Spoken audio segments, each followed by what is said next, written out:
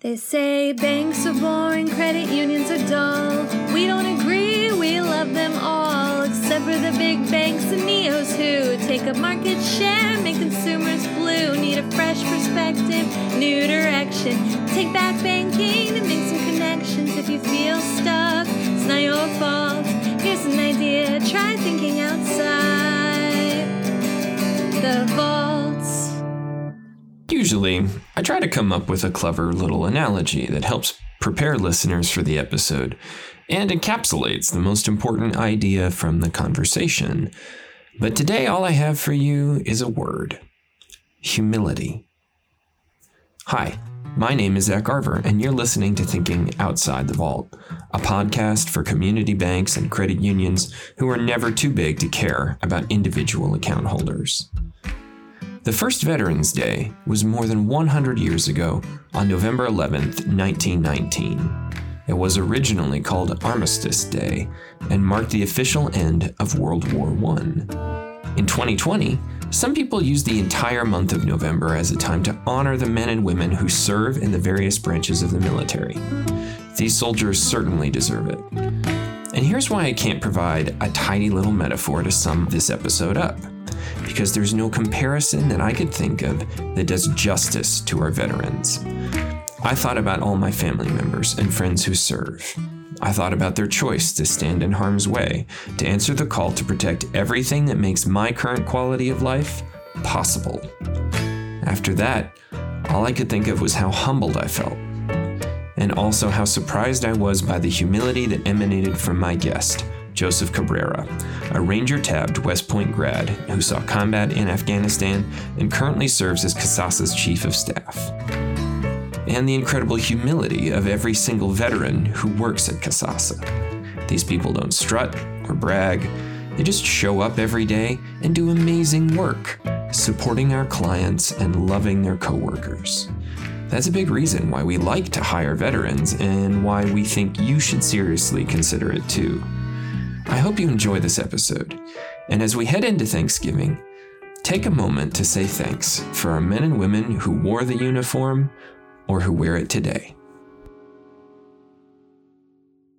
Welcome, Joseph Cabrera, to Thinking Outside the Vault. I am really excited about this episode that we're going to be doing. That you were instrumental in suggesting something to honor our veterans as a whole, and to talk a little bit about that at CASASA. So welcome. Man, Zach Garver, thanks for having me, man. Excited. Cool. I'd like to start actually, because I'd like to start with you introducing yourself and telling our listeners a little bit about what you do at CASASA. Sure. I'm executive vice president and chief of staff here at CASASA. It's kind of a dual hat. It started off as chief of staff and really just similar to what you would think out there in either the political world or even in some of the military and government agencies. It's really kind of you look at the executive team as the pistons, look at the CEO as the gas pedal. I'm kind of the oil between everything that just kind of makes, the friction go away wherever those pieces are. And so helping with some of those matters. And then as of recent, really taking on a lot of our strategic initiatives. And, as we have new product rollouts and, we have new go-to-market strategies, we're really putting the horsepower behind that, providing mentorship, leadership, and guidance to our general managers that run those individual facets. It's about 8 of them. So oversee that entire initiative in addition to running my more traditional chief of staff role here at the company. Okay. So this episode, we're going to be talking a lot about veterans, about military service, a little bit about CASASA's culture, and some kind of higher level leadership theory stuff from that experience. With that, I'd love to hear you talk about your military service. Just give us that background. Yeah, my military service started actually in New York. I went there for college, went to West Point for undergrad.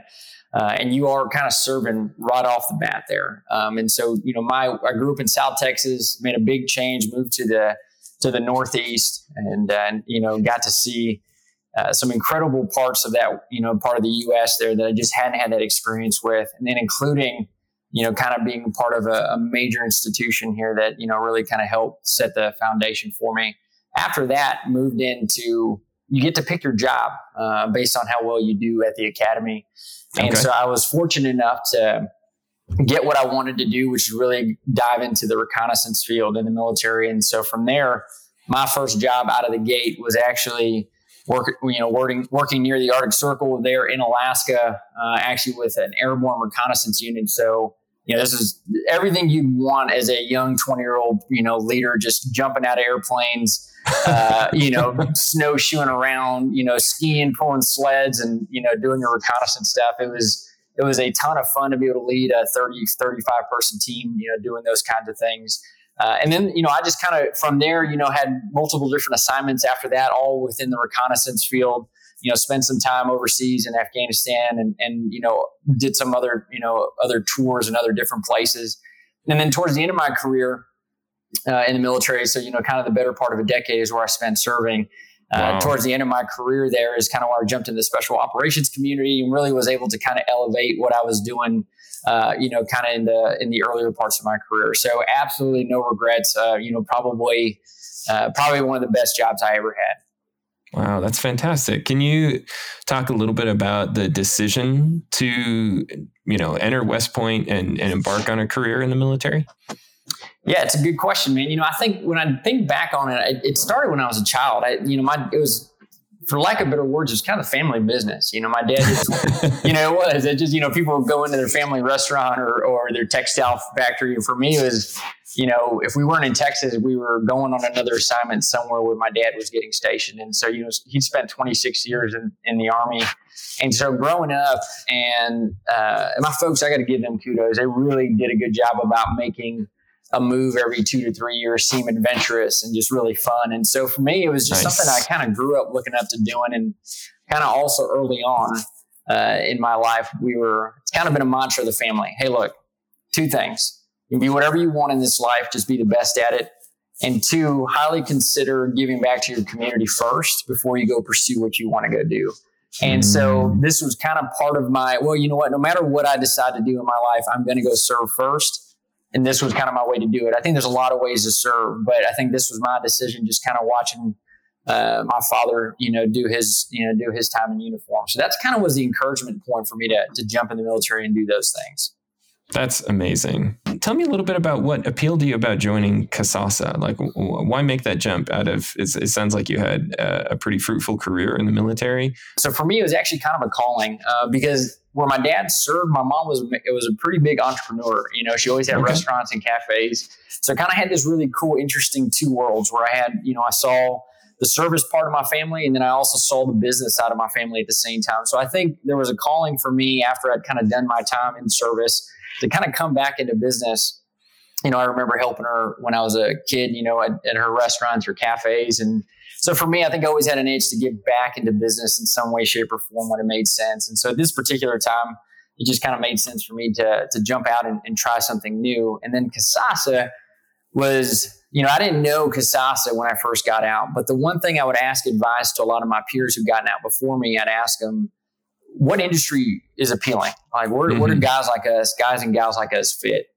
And almost resounding, everybody was like, look in the financial markets. And I was like, well, why is that? Oh. Yeah. And they said, well, you remember it was kind of a locker room in the Army. And so it kind of feels that way in the financial markets. It's fast paced.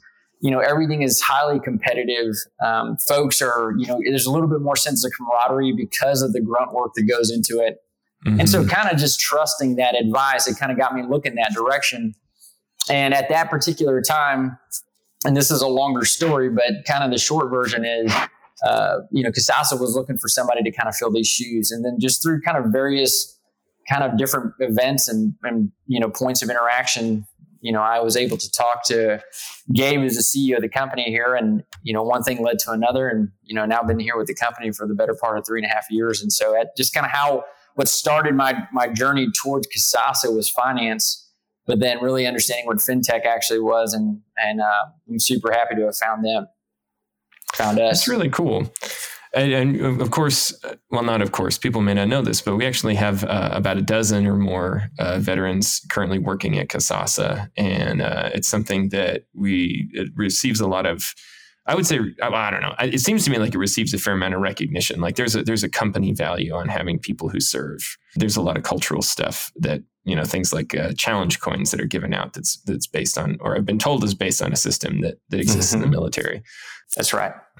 And what we'd like to do actually at this point is give you guys a little bit of a window into some of the other veterans who are working at Kasasa. So we've asked everybody to record a little snippet, tell you a little bit about themselves and what they do. And I'm going to go ahead and play some of those now. This is Frank Wiseman. I'm a client success manager here at Kasasa. I served from 1999 to 2005 as a sergeant and an infantryman in the United States Marine Corps. Semper Fi.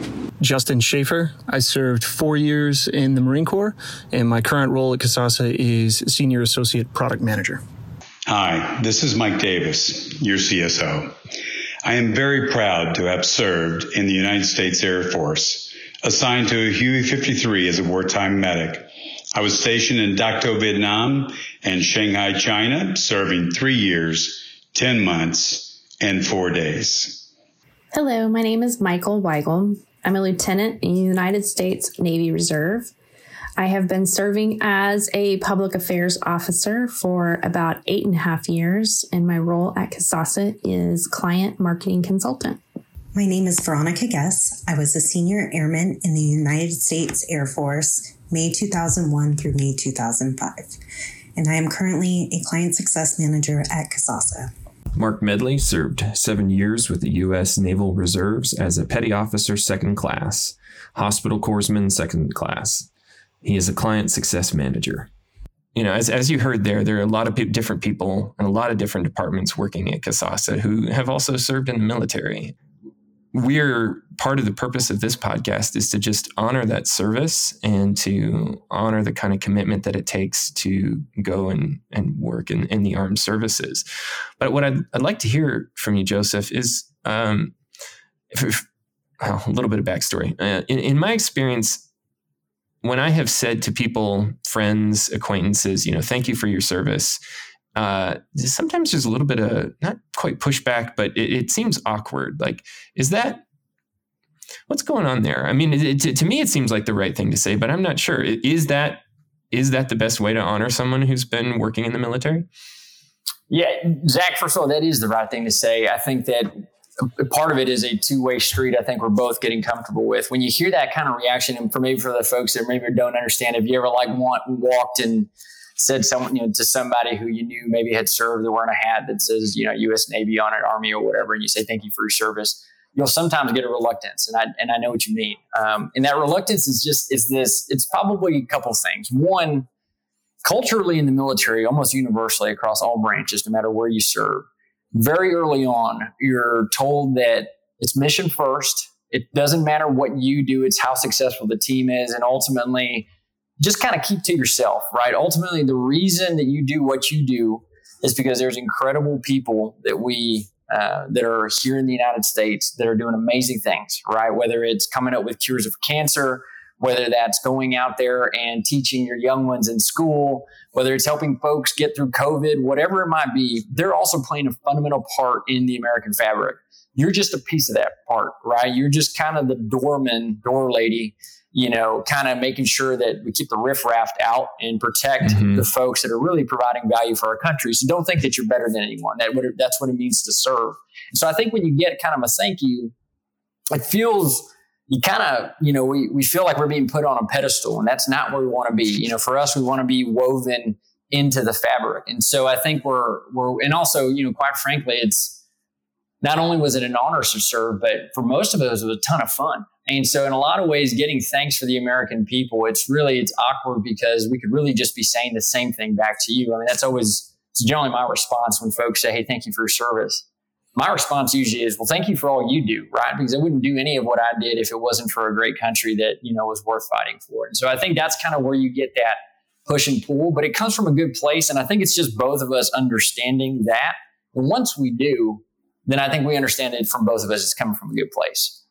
Yeah, that's really helpful. I know for me, when I say that, I'm cognizant of the fact that I considered joining the Navy out of high school. I ended up not making that choice, but not for I was healthy, I was able, I was interested, all of those reasons, and I didn't end up doing it. And, so when I meet somebody who did serve it, I'm cognizant of the fact that at any point your job could have asked you to take a bullet for me. And really, there's no reason why I shouldn't also have been there except for that choice. And that's to me, that's just worth honoring that people are willing to make that sacrifice so that I can have the life that I do. So that's really helpful. I've wondered before about it, and it's good to have some clarity about, what's going on there and just have some empathy for the process. Yeah. Thanks for sharing that, Zach. I think it's super cool, man. I think there's probably folks that say without even thinking about it, but I think having this conversation here, hopefully for the folks that do hear, vets or non-vets, or listen to it and know that it's both coming from a good place. The awkwardness is coming from a good place, and the thanks is coming from a good place. And so I think at the end of the day, we can chalk that up as a win. Cool. Well, let's transition a little bit to talking about the culture at Kasasa and how that interacts with, say, kind of the experience of serving in the military, or what are the intersections there? So what would you say about Kasasa appeals to the veterans who work here? For me, and I can probably speak for a few of them, we've huddled on this before, the other vets that work there. It's a very mission forward company. If you think about all the good conversations, and Zach, I know you've been a part of them, but it is very much, what are we doing to help our clients and ultimately the people of this country to live better, more financially flexible and free lives? What are we doing to help that? And with that mission kind of front and center, it's something that vets really gravitate towards. It's kind of in our DNA to say, I'm not here for accolades, trophies, and so on and so forth, but give me a mission that actually is serving a bigger cause, and that I'll get behind. So I think that's something that really does resonate. And I think the second part is just the fact culture. I mean, a culture at Kasasa is something we actively work at every day to make it not just to have culture and ping pong tables and, jelly beans in the break room, but it's, we're actually we actually evaluate. I can tell you as an executive team and the leaders in the company and we sit there, and every decision we make is through the context of our values. Every thought that we have about how our employees are doing or how we can better serve our clients is through the lenses of our culture. And is it ultimately serving the right things, And so I think that resonates with vets. And it's not very long that you have to be at the company to feel that. It's almost like walking into a room with thick air. You can tell that it isn't just, oh man, some values printed on the back of a scan card, and people just got to look down to remember them. I mean, people kind of bleed what we believe here. And so I think that's what resonates with vets quite a bit. Absolutely. I know for myself, when I started at the company, and for those of you, I think most listeners may not know this, but we use a lot of language from Sparta. So in the office, we have rooms that are named after, landmarks in ancient Sparta. We talk about, we call employees Spartans, and we talk about the phalanx. And there's this incredibly, of course, rich military history around Sparta. There's some things that are not as great, but that's history, right? That's right. You take what it is without making a ton of judgments about it. And I remember asking Gabe, because one of my favorite books, absolutely favorite books, is Gates of Fire by Stephen Pressfield, which is a novelization of the battle at Thermopylae, and it just gives you this window into Spartan culture that I'd never seen. And if you've seen the movie 300, you got like a little bit of a window into it. But this novel by Stephen Pressfield takes it to the next level. And I remember asking Gabe if he'd read the book, because I was like, there's no way there's all this great stuff. And that somebody hasn't read this book, because that was kind of my impression after I read it. It's like, oh, this is so cool. Like you want to be there. You want to go back to that time and experience it. And of course, so he'd read the book, and it was amazing to me to see how well and how healthy of a culture we had with these pieces woven into it. So it's a very interesting thing. It's exciting to me that you read the book too. Anytime somebody will listen to me, I recommend it. I have to. It's on a required reading. Like anybody who's listening to this right now, if you haven't read it, read it. It's a quick read, and it just goes to show you what the kind of you're right. It isn't there's some parts of the book that are really hard to digest. Even somebody like myself who grew up in the warrior class, you can be like, well, okay, we've definitely grown beyond that and progressed. But I do think that it's a really awesome book to kind of just at least understand when you are in a culture rich environment and people are all kind of focused on, kind of the bigger idea there. It's kind of neat to read. So that book kind of really captured that for sure. Yeah. What, this is tangential to that, but what do you think, our listeners, this is something that I've observed. It seems like there's a bit of a talent challenge, a recruiting challenge within community financial institutions, right? It's not necessarily as exciting as going to work, in technology or something like that. So and it seems like they're having a hard time recruiting the high quality candidates that they're hoping to get. But vets seem like they might.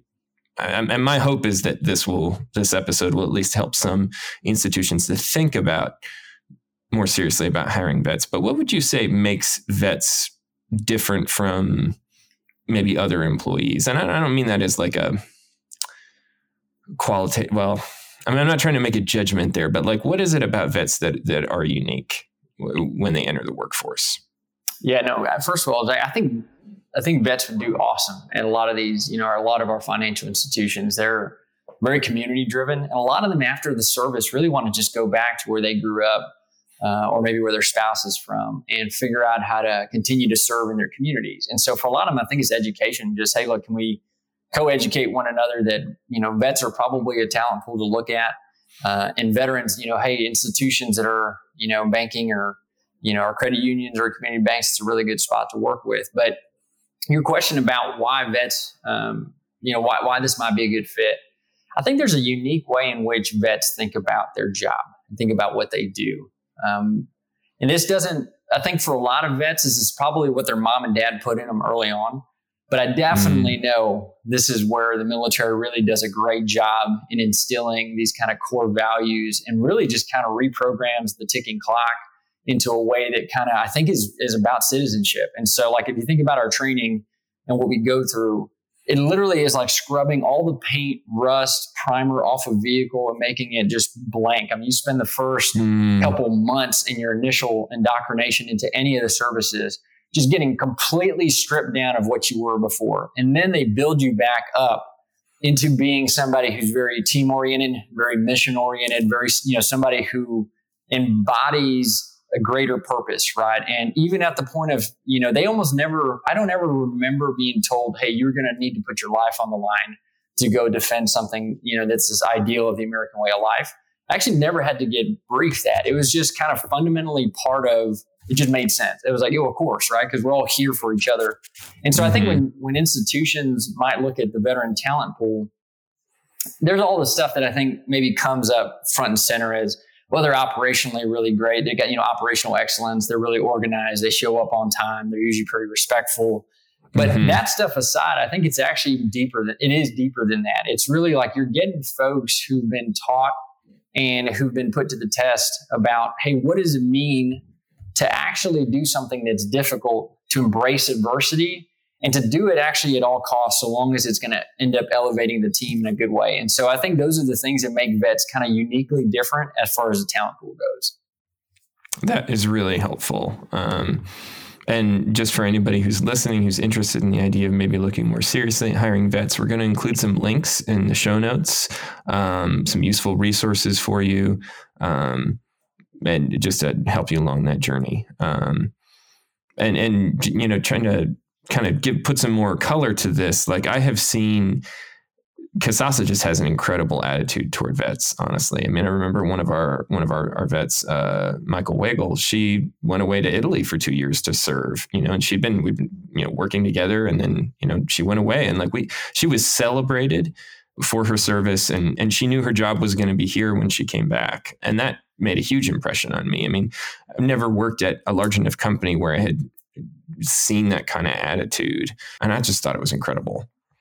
No, it's great. CASASA, it's an extension. I think the reason we embrace that so much is because it's an extension of what we are as a company. If we're going to serve our communities and help our credit unions and banks serve their communities, we got to really also kind of do a good job about it was easy for us to kind of serve those that want to go out and say, hey guys, I need to take a year just because I'm going to go serve our country in a different capacity, but I'll be back. And you're absolutely right. We celebrate that. And it's a really cool mentality. But, I don't think that this makes veterans better than anybody. I just want to be clear about that statement. It doesn't mean that, hey, look, you should only hire vets, although I think you're not going to go wrong doing that. I think, you're going to get some really great hardworking folks. I think just uniquely, one of the things that's probably, just on the thought of what makes vets, kind of a really good pool of folks to pull from. I was thinking about this kind of current environment now, when I think about COVID and what's going on and how there's a lot of turbulence, especially within our industries that we serve, in the financial markets and in our community banking and credit union space. You really need folks that are just kind of are hardened in a way that allows them to be resilient and deal with kind of ambiguous situations. And that's something the military was a great schoolhouse and a great canvas to learn and to then put to action, whether it was in combat, whether it was in training, or whether it was just in something maybe more routine on a day-to-day. But one of the things that I can always flash back to as a reference point personally, and I'm sure this applies to other vets, are times where things just went off the rails, and almost all the time. It was, chaos would ensue. And at the end of the day, you were still expected to win. And so I think having that kind of muscle memory is also what you're diving into the talent pool about, because you got folks who've been hardened and been forged over and over through the fire. And so when you have them kind of come into a company like Kasasa, and we're all saying, hey, guess what? This is happening in our industry right now, and where folks are kind of biting their nails and sweating their palms. Veterans in a lot of ways look at that as, okay, bring it on. This is great, right? I've been here before, right? It's kind of like, this is good. So I think you gain that kind of resilience, right? That's kind of maybe hard to teach if you weren't in a job that allowed you to experience that day to day. We're going to take a quick break, but we'll be right back with Joseph Cabrera in a moment. Everybody loves a good BOGO, am I right? B-O-G-O, buy one, get one free. I mean, as long as we aren't talking about root canals or bad haircuts, it's a deal you can't refuse. So what if you could offer a loan at your institution that would generate 50% more originated balances for the same amount of effort as a normal loan? And it doesn't require you to offer rate concessions, lower your credit standards, or offer complimentary toasters. I mean, sure, it's not a BOGO, but geez, that's still pretty awesome. Well, the loan I'm talking about is real, and it's called the Kasasa loan. It's unlike anything you've ever seen. In fact, we have clients who are so happy with it. It's the only personal and auto loan they're offering, and the performance they're reporting has to be seen to be believed. That's where the 50% number comes from. So, check it out for yourself. Just click on the link in the show notes that says Kasasa Loans Success Story. And we're back with Joseph Cabrera. One of the concepts that we talked about coming into this was unity of command and the importance of that concept. Can you tell us a little bit about what that means? Yeah, it's a term that I know we use in the Army, and I actually think it's something that's used across all branches and of service. And this is actually kind of where the military person is actually, I think, really misunderstood. They're usually seen as really good order takers, which is true. We can definitely take orders and execute them, to a high level.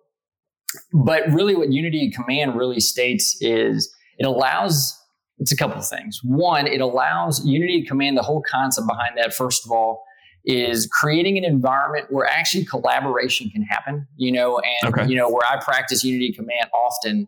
And again, this is, I think, a part that may be misunderstood from, the outside looking in, is that oftentimes I would grab my other directs, on a reconnaissance team or whatever we were doing, and we would go back and forth and have critical and good arguments about the best way to do this certain kind of operation. And, I'd have an idea of how it needed to get done. And then other folks would say, well, that didn't quite work. And so actually there's a lot of, just like you would see in the civilian workplace, there's a lot of just back and forth about understanding what the best way to get to a good solution is. Ultimately, though, the unity of command part comes in where we say, okay, now that we decided what plan A is going to be, I've heard all the opinions and all the thoughts here. Now we're going to decide to go with A. And when we leave the door, the only way, this may not be the right decision. This may just be the decision we're making now. We may end up finding out that this wasn't maybe the best course of action after reality actually hits. But in the meantime, until we get that to that point, everybody here has to support it 100%. Because if you don't, we know that without unity of command, as soon as you walk out of that room, even if you disagreed with it at the beginning, but if it's still on the spectrum of right decision, we just picked right decision Bravo instead of right decision, Yankee or whatever it was. That's the only way that we know the only way we're going to achieve success is by having 100% of the force pointed in the right direction. And so that's the whole concept of unity of command, which is give a space so that we can collaborate, we can go back and forth on. But then when we do step out of that room, we got to be 100% on the same page. Yeah, that's a great point. Well, and one of the things that you had said earlier when we were chatting about this was just that it's, that vets get mistaken.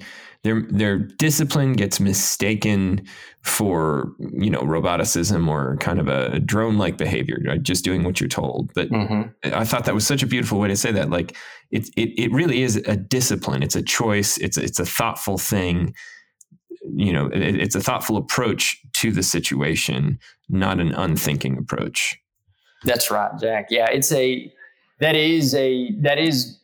there's no doubt there are vets out there who probably have maybe a hard time being creative, but I would argue that, with unity of command, you also have this other concept called commander's intent. And really, like even me even my first job as a reconnaissance team leader, running a team of 30 to 35 folks, even for me, I would tell the team, hey, look, this is what we need to go accomplish. Ultimately, this is what our end state looks like.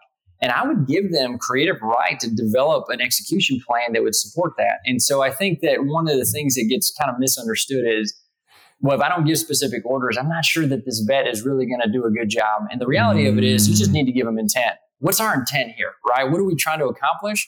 And then be right, piggyback right off of that and say, I'm giving you the freedom to come up with a really strong execution plan. Because that's actually what we're good at. We're actually good at being creative once we know what it is that we're trying to go tackle. And so I think that's something that, if you parlay those two things together, you can really get the most out of your people, and not just veterans. I think just, employees and teammates in general.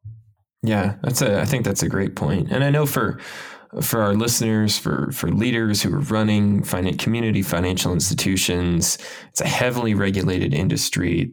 There's a lot on the line. I mean, we talk about institutions in terms of millions of dollars or billions of dollars, right? There's a huge amount there's people's paychecks, there's their livelihood. Like they are, banks and credit unions have been entrusted with this incredibly important resource.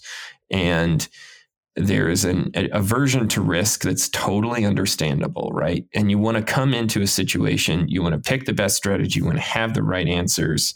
And, but maybe you don't. I mean, and that's of course what we're seeing with the kind of technology disruption is just that, just pandemic disruption, right? Like the thing that you thought was going to happen in 2020 almost certainly didn't. I don't know what you thought was going to happen in 2020, but it's safe to say that like it did not look the way that you thought it was going to. What would be your encouragement for those institution leaders and how they should approach a situation where they feel the pressure to have the right answers and the truth is they don't? I think you got to tell your people that, and I think you got to tell them in a way that still exudes confidence. And it's tricky. This is the art form of leadership. This is the part that, no matter how many books you read or how many times you study, different philosophies behind, everything from Stephen Covey to Brene Brown, the thing you're not going to be able to do, and you got to just kind of accept that, is be perfect the first time that you kind of, embrace that. I think that as a leader, if I can, if I'm looking at where these institutions are today and how they can exude confidence without losing, respect for the office that they hold, so to speak, I think it's just, first of all, be very blunt and direct with what the problem is, right? And treat the problem as everybody's problem. So in this particular instance, you may say that right now our institution faces X, Y, and Z, and these are the major risks. If we don't come together as a team, this is what it could look like, and it wouldn't be good for any of us. Right now, I'm telling you that I don't have the perfect answer for this, but I know that this team here, with the creative minds and the ability for us to think outside the box, can come up with a really awesome solution to these problems. And if it was just predicated on me coming up with these decisions, I wouldn't need any of you, but I need you. So let's figure out how to do this together. And I think you got to sometimes tell people that over and over again for them to believe it. What you'll find is people rise to the occasion. They really do. I think one of the things that even in my experience as a military guy, the teams that didn't do well were the teams who were ran by officers and senior non-commissioned officers who felt like they had to have the right answers all the time. And the reality of it is I've never been in this valley in Afghanistan on the Pakistan-Afghan border ever. Nobody else has either.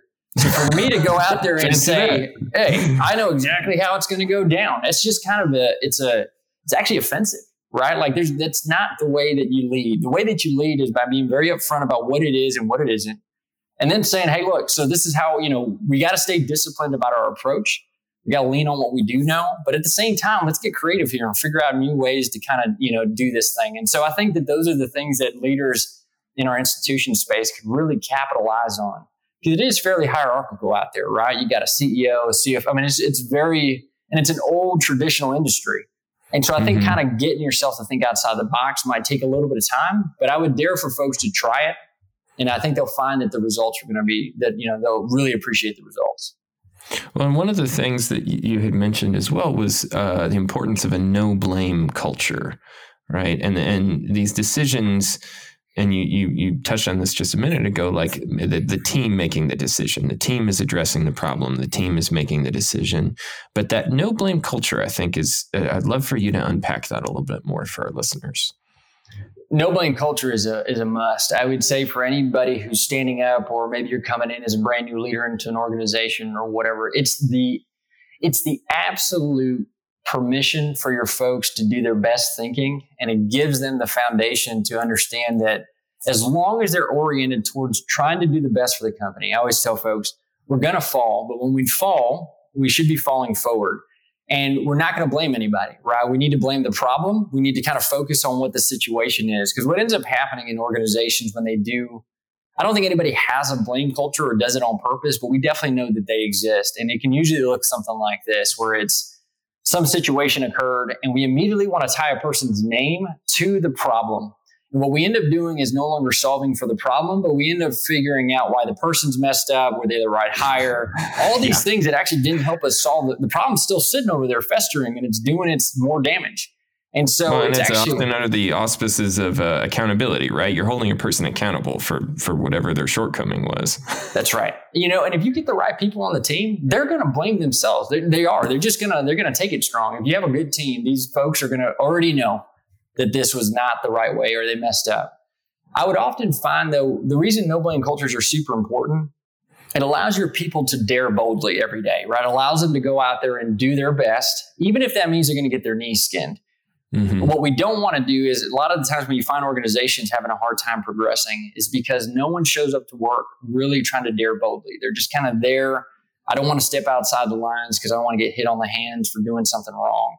Right. And so you got to balance that, right? You can't have a bunch of rogues out there, but you do have to kind of give folks permission. So that's why that no blame culture is super important. Focus on the problem, not on the people who maybe were part of the problem. But honestly, as a leader, if I put that person in charge of an initiative, then I'm also to blame as well, right? Because I trusted that person to get it done. And there's a reason I trusted them. And if we didn't do it right, then we all kind of take ownership of that. Yeah.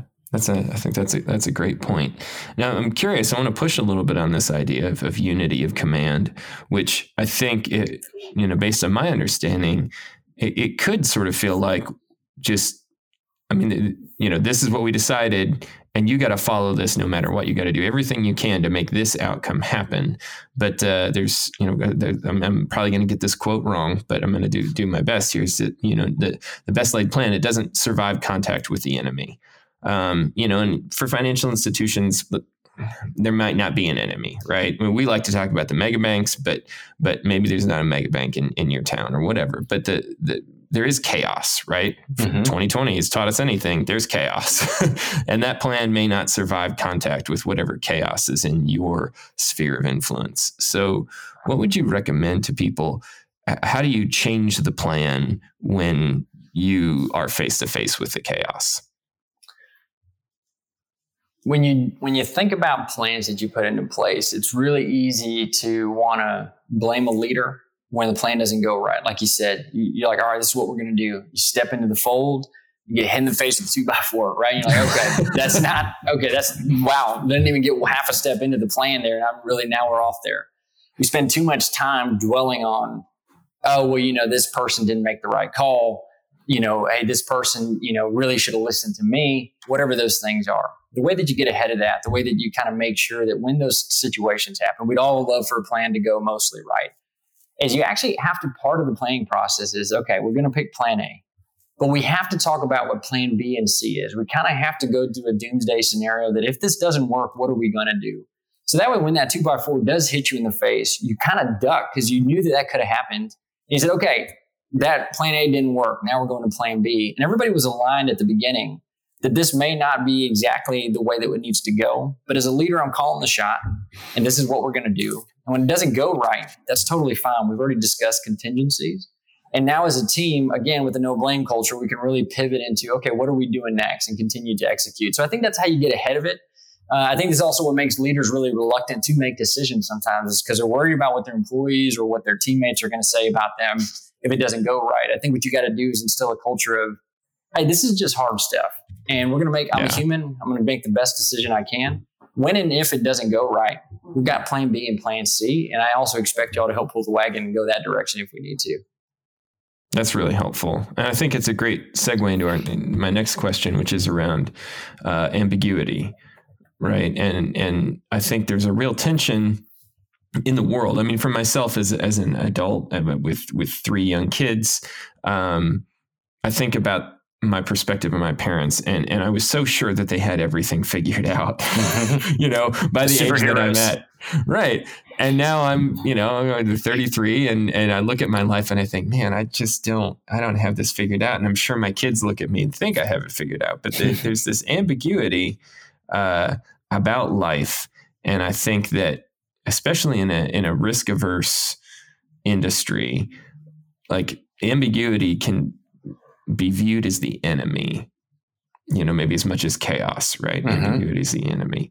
But I would be interested to hear your perspective on how the military teaches people to deal with ambiguity and maybe even, if possible, become comfortable with it. Early on in my career, I think about Ranger training was a good way for me to understand kind of what ambiguity really was personified as. And ambiguity is what happens before chaos, right? It's the suspense, right? If you're watching a really good horror flick, or it's the time when you watch people biting their nails at a rocket launch. That's that ambiguity where you're kind of really uncertain about what's going to unfold, and all you can hinge yourself on is the worst case. And during those trainings that I had done, what I learned in those trainings was actually to embrace it as a friend, right? It's a really weird, it almost sounds just kind of, are you kidding me, right? How can you befriend something so horrible? But what the military actually did, as much as it may be seen from the outside looking in that it's a black and white organization, where growth happens is in the gray area. And that's where ambiguity loves to live. And what I learned in my career, and what I learned at like those different training events and those different kind of crucibles in my life, is that ambiguity was actually a fundamental part of those trainings. They would not tell you, they would give you only enough information to be dangerous. They would only give you enough equipment to survive. They would only give you enough time to barely get it done. So a lot of ambiguity set in because you had to kind of figure out the best things to do with the things that you had. And what I realized is every single time I decided to fight ambiguity, I always came out underneath the car. It was always it just kind of was debilitating. Folks couldn't move, and you end up making bad decisions. When you kind of learn to embrace it and learn to say, you know what, think of ambiguity much more as when I get through ambiguity, there's always growth on the other end. Then you start to embrace ambiguity. Every single time ambiguity comes up, you look at it more as like hey man, this is kind of a kind acquaintance that gets to show up in my life. And every time I see that acquaintance, I always seem to have betterment on the other side. And so I think, the way that organizations like our institutions can really embrace that, just take baby steps. I know it's hard to I'm thinking specifically right now about innovation. It can be really difficult to, say, all right, we're going to move completely off of whatever we were doing. And we're going to do, we're going to go embrace all this new stuff and send our stuff into the cloud and use third parties to help us be more dynamic and so on and so forth. That might just be a big step for them. That might be too ambiguous. And so I think what you do is create space for yourself to kind of create small victories and to learn to embrace ambiguity. And it can come in a lot of ways, different shapes or form. But, an easy way might be, let's pick one thing we're going to do this year. Let's pick a team that all they're going to do is deal with this new thing. And we're going to give them permission to be successful, right? And we're not going to over babysit, none of that stuff. Let's see if they can help us launch all our data into the cloud, right? And get us into a point where we feel good about what's going on. And maybe we only start with a certain segment of our client base. And once we build that small victory, okay, good. That's embracement number one. Now let's keep doing this over and over again. And then we realize that growth comes out of that, but it does take that first step to get there. Well, this has been such a great conversation. I want to be respectful of your time. Do you think we have time for maybe one more question here? Let's do it, man. Absolutely. All right. So one of the things that I really appreciate, in the prep for this call, you dived right into this, but I'm going to set up this question a little bit. So my wife and I lost a child to SIDS at 11 weeks. And through that, it's a very traumatic experience. And we both came out of it with post-traumatic stress syndrome, PTSD, which I think most people will be familiar with at some level. But it's something you think about, like, oh, somebody comes back from combat in Afghanistan, like they've got PTSD. When I speak with veterans or thank people for their service, like knowing what I have walked through, my own traumatic experience, like there's a part of me that is grieving with vets as well, knowing that I can't even imagine what they've been through. I can't imagine what they've seen, what they've survived, and what they're carrying with them. And I'd love to, it could be a taboo subject, but like, let's go there. Can you tell me a little bit about that experience as a vet and dealing with those challenges? Yeah, no, it's a, first of all, Zach, man, sorry for your loss. I know probably a lot of people don't know that. But I think there's a term that I like to use, which is like PTSD. G is in golf, but like it's the growth part of what happens with PTSD, and again, it's all in the eye of the beholder. It's if you choose to do that. It's if you choose to embrace the pain. And if you choose to embrace the pain and get better on the other end for it, getting better on the other end sometimes it's like mystical. I don't know what better always exactly is, but I know that it's going to be there. And so I'm sure you and your wife, for example, I'm just shooting in the dark here, sure, are probably better communicators, probably figured out that, wow, we really tested ourselves through this thing. And not only that, but it probably makes you love harder with your kiddos that you have now, and so I think that there's Absolutely. A lot of growth that happens, right? And it's the same thing for veterans. I think we end up finding there's just so much, no matter what you get taught in training and all the scenarios you could put, like nothing prepares you for seeing your best friend of, for the last 2 years, everything you've done together, no longer being there with you. Nothing prepares you from seeing innocence being absolutely destroyed right in front of you. And you're trying to do your best to prevent that. But sometimes you don't always you're not always there on time and you kind of miss and, the bad guys did their damage and you just kind of have to deal with that. And I think what's probably misunderstood, and it's really cool that you actually set up the question that way, is that I think all of us actually in the world, veterans and non-veterans, actually all have some form of thing in our life that we've gone through. And I think trauma. In the work, that's right. And I think in the workplace, I kind of sometimes joke with other vets that, I think they're always thinking we're going to go postal at some second. That's probably why it keeps them on edge. Like, do I hire this person or don't I? And the reality of it is we're all the same. It's actually, it's a very human condition, right? When yes. you have something, whether it's a car accident or whether it's a loss of a parent, a divorce, whatever it might be, those are the things that create trauma in your life. And then hopefully you're growing from that. And so, I think that when I think about the military and I think about what I'm probably talking to vets right now is, they feel this sense of loss, even some of them who maybe have handled combat stress and those things well.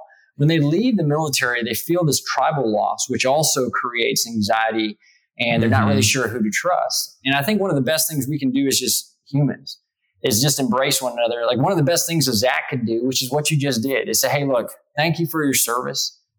I don't know what it's like. I see you wearing this Killed in Action bracelet. I don't know what that's like to have lost a friend like that. But I want to share with you that, I've gone through my own losses with a kiddo, back on this time. And, if you ever want to talk or if you ever want to have a shoulder to lean on, or if you ever just want to just go for a round of golf, right? Like I'm here. that's amazing what just a gesture like that goes a long way. Veterans should do the same, right, to folks who are in the civilian workplace. And so I think those are the things that if we continue to look at each other more as humans instead of looking at each other as veterans, non-veterans, combat stress, non-combat stress, so on and so forth, I think allows us to humanize the process and just say, maybe we just need to help each other grow from these hard experiences. Oh, absolutely. I mean, and you're right. It does change your perspective. Man, great. Thanks for taking on that question. I think that's one that maybe people have wondered about, but I certainly haven't heard many people talking about it in a public forum. So, well, I appreciate you asking, Zach. I mean, and for leaders that are out there that are running their, I mean, and for employees and for folks on the team, like, thing not to forget is even the highest ranking people in a company, in a community bank or credit, they're still going through stuff.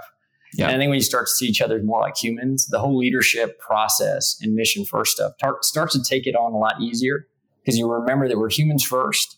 And then we have this secondary duty, which is CEO or manager of this or technical person this. Mm-hmm. And then you start to just be able to understand the wavelengths a little bit better. And you start to kind of march a little bit much more with a better swagger once you kind of humanize each other first, So I think, heck, man, I appreciate you asking the question. It is a tough one, but I think if we're not talking about it, then it just makes it a lot more mysterious and weird than it actually is. Yeah. Wow.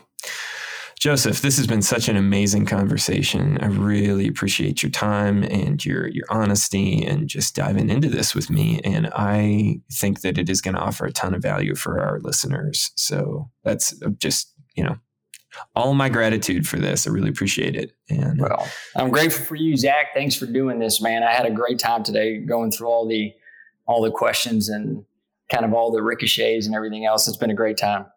Yeah. And I don't think I don't say this lightly, and I'm confident in what I'm saying on behalf of CASASA and everyone at CASASA. We just want to honor our veterans and the service and sacrifices that have been made for our country and for every one of us to live in America and have the lives that we do. And that's just, I don't know that we can say that enough. And, I have the opportunity to say it now. Thank you, Zach. Thanks for all you do.